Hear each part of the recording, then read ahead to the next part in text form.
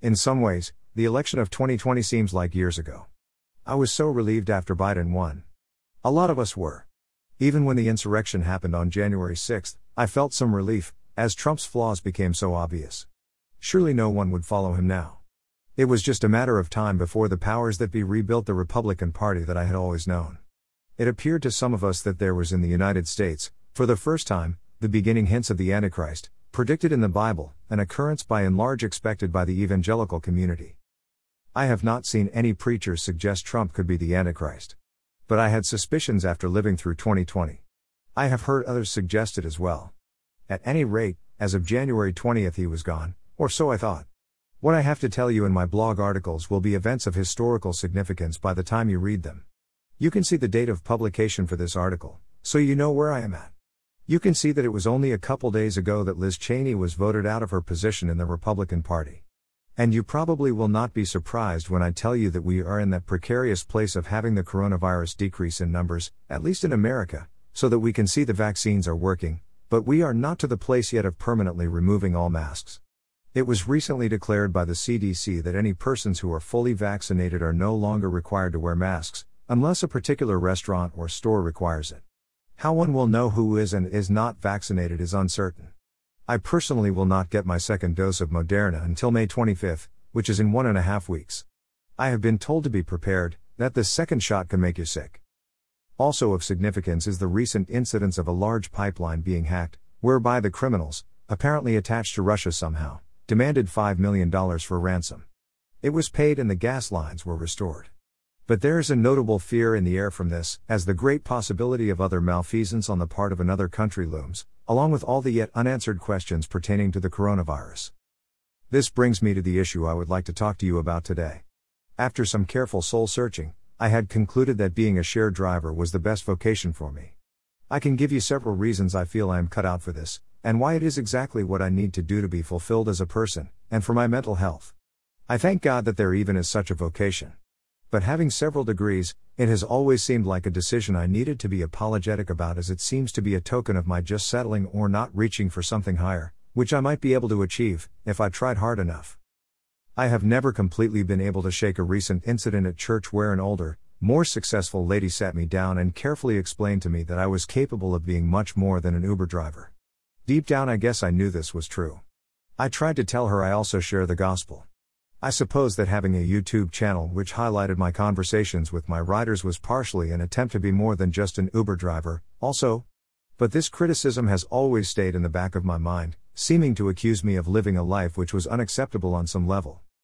Right now, as we are nearing the end of the pandemic, there is a criticism coming from the far right that some are staying home and collecting unemployment when they should be working. Perhaps they are not trying to criticize us, but just the Democratic government, namely Joe Biden. They accuse him of giving out too much money. Because of unemployment and the stimulus money, they accuse stores and restaurants which have just opened are having a hard time finding people to hire. What they fail to acknowledge is that we just recently started in this new direction of recovery, after being under the weight of the pandemic for a year and 4 months. It is possible that there are those who do not want to work. But I think this accusation that makes some of us feel like freeloaders is totally unfounded. Sometimes it seems that the right wing will criticize the government over anything it can come up with. And this is as hard to deal with as anything else right now. Why not give people the benefit of the doubt? Workers don't want to catch the virus, have been directed for over a year to stay home as much as possible to avoid it, and are just now in the process of getting vaccinated. Maybe we are just being smart. After all, most of us know many who have had this vicious thing, and even died from it. Under the scrutiny of a new mean spirit in our land, I have been in a place of depression and anxiety the past few days.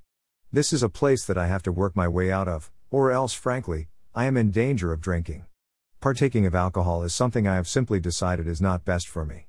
And so, it is up to me to find my way out of this state of anxiety alone. Mind you, it is because of my anxiety after having worked in harassing work situations that I cannot work for a boss, and this is one of my reasons for working as a share driver.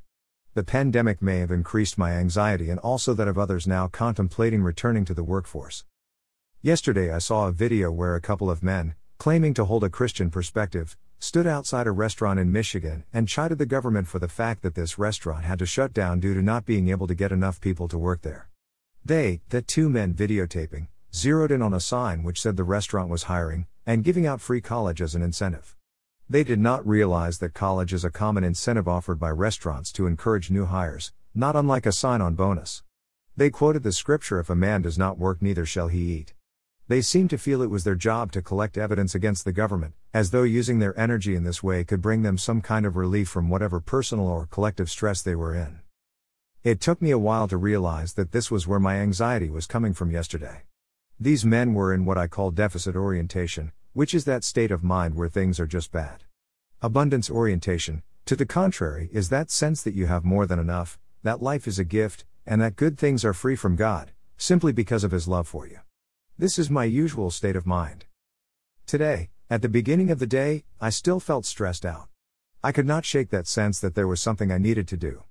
I just got a gym membership, so I supposed I needed to go work out. I reminded myself it was Saturday and probably a busy day. Since the coronavirus is still out there, I should wait till a slower time on Monday. It was a nice day, I thought. I should be driving for Uber. I looked at a calendar, and showed myself when I would be getting my second dose of the vaccine. I calmly coached myself that I had gone this long on unemployment, a couple more weeks won't make a difference. I made decisions for myself that were rational. I realized that we are all still in somewhat of a survival mode. I needed to take care of myself, and continue to make sure I don't get the coronavirus, whereby I could still get very sick, as people are indeed still dying. I have written a great deal to you about what I identify as the other, or the Trumpian side. To be clear, this is the side that criticizes Biden for giving us financial support. This is the side that criticizes the vaccines, and instead sees no way out but only a future of doom. And this is the side that does not think Donald Trump was responsible for what happened at the Capitol on January 6. There is some variation. And I believe some are softening their stance with the vaccines. But basically this is the perspective commonly held by the far right. Apparently I was trapped in it for a moment. I recently experienced extreme guilt over not doing things someone else's way. I felt like my way was wrong, and with this lingering sense of accusation in the air I felt something painful and seemingly inescapable.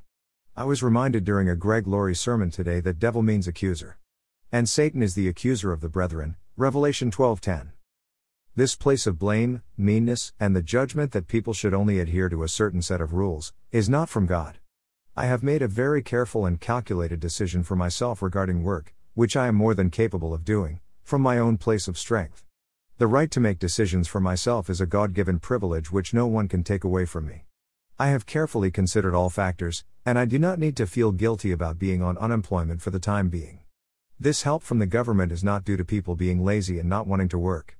It is because a vicious virus took over our land, which none of us is to blame for.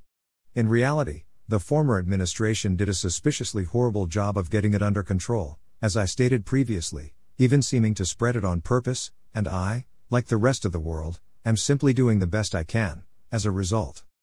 What's more, my anxiety, I can even say my disability, is not something I should feel ashamed of. I cannot handle a boss who is harassing toward me. And perhaps I can't even handle the pressure of having requirements on me which are normal requirements, such as keeping appointments. It is quite likely that I am not the only one shut inside and relying on unemployment who is feeling a great deal of anxiety right now. The reality is that not doing some form of work, for me at least, increases this sense of anxiety as well, and likely there are not many who really want to just stay at home with their anxiety. There is no question that the anxiety is impacted by noise from people who blame us for just staying at home and collecting free money like we have nothing better to do.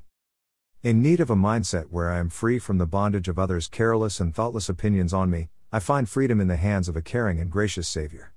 He has given me the right to make my own choices. He is there to catch me if I am not perfect and do not make the perfect choices. He is not standing over me condemning me if I make mistakes, and furthermore I am free to make mistakes.